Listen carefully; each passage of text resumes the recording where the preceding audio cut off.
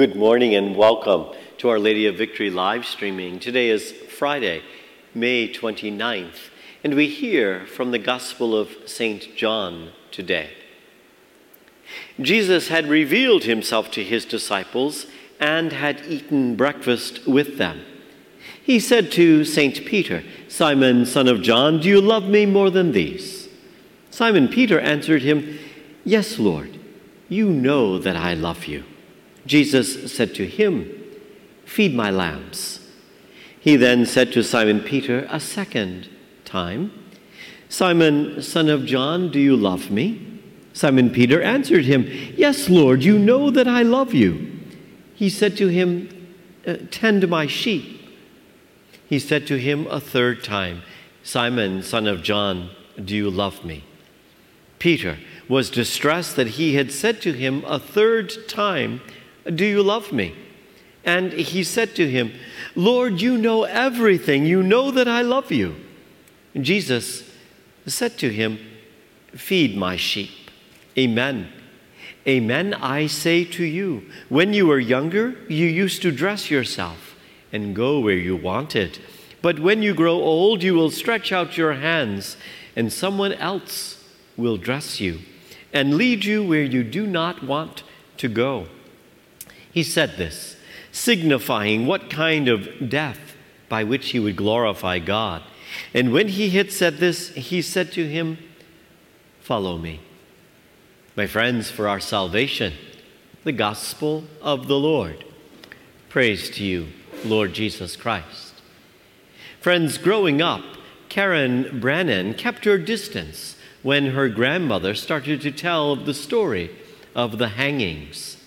See, as a young girl, her grandmother had witnessed a horrible lynching in her Georgian town.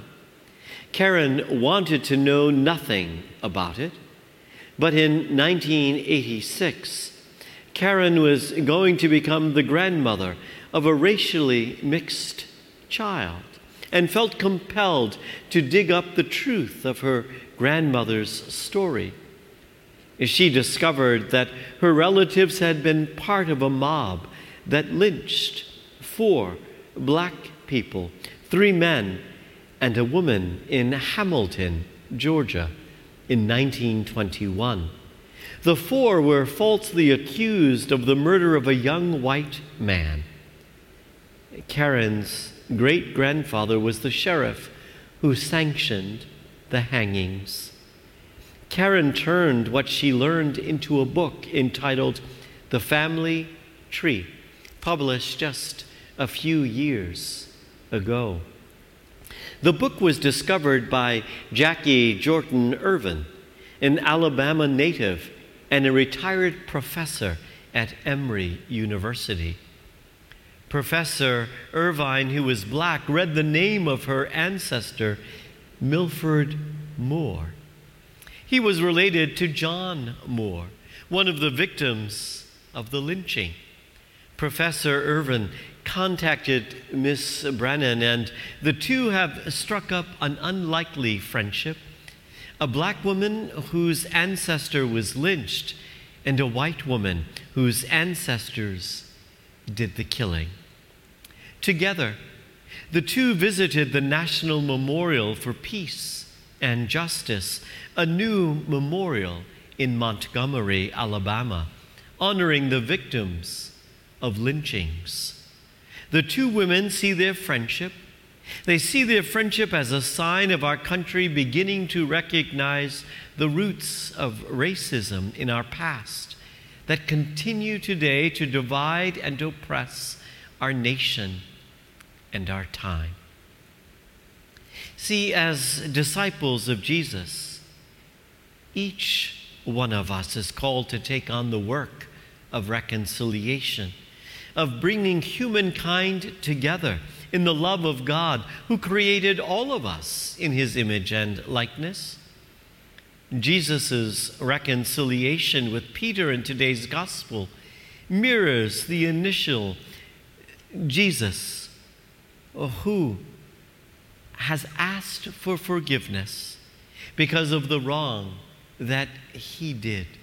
by 3 times denying Jesus, his knowledge, his relationship, his love of Jesus, that he might now be reconciled to the very one whose unjust act and selfishness left Jesus alone and abandoned.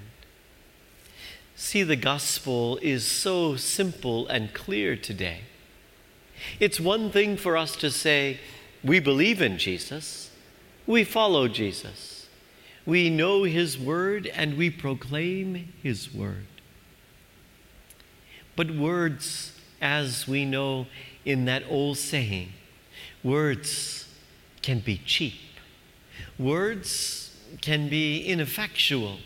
Words can simply be something on the outside of us. Jesus' question to Peter is so clear. Do you love me? Yes, I love you. Do something. A second time. Do you love me? Yes, you know everything. You know that I love you. Do something. A third time. Do you really love me? And Peter's hurt. Why are you asking me again? I've already told you that I love you. Then show your love for me. Do something. Live in that love here and now. I wonder if Jesus would say that to me. I wonder if Jesus would say that to you. Would he have to look at us and ask that question? If you say you love me, do something? Or is it already clear in Jesus' mind and in his heart that that which we have said, we live by our actions. We live in the daily moments of our lives. I pray every day, that I might always live that which I preach. For each and every time I preach, first and foremost, I preach for myself, not for you. I preach that I might be reminded again and again and again, not only in that which I say I believe, but in that way, the very way I live out my life. So friends, today, let's pray together in the name of the Father and of the Son and of the Holy Spirit. Amen. Risen Lord, may we center our Easter faith in a commitment to forgiveness that heals and to reconciliation that enables us to make new beginnings with one another.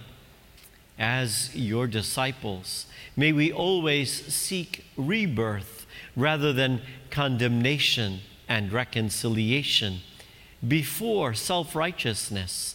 As your church, may we learn to feed one another with your bread and with your fish of compassion and peace. May we be your followers.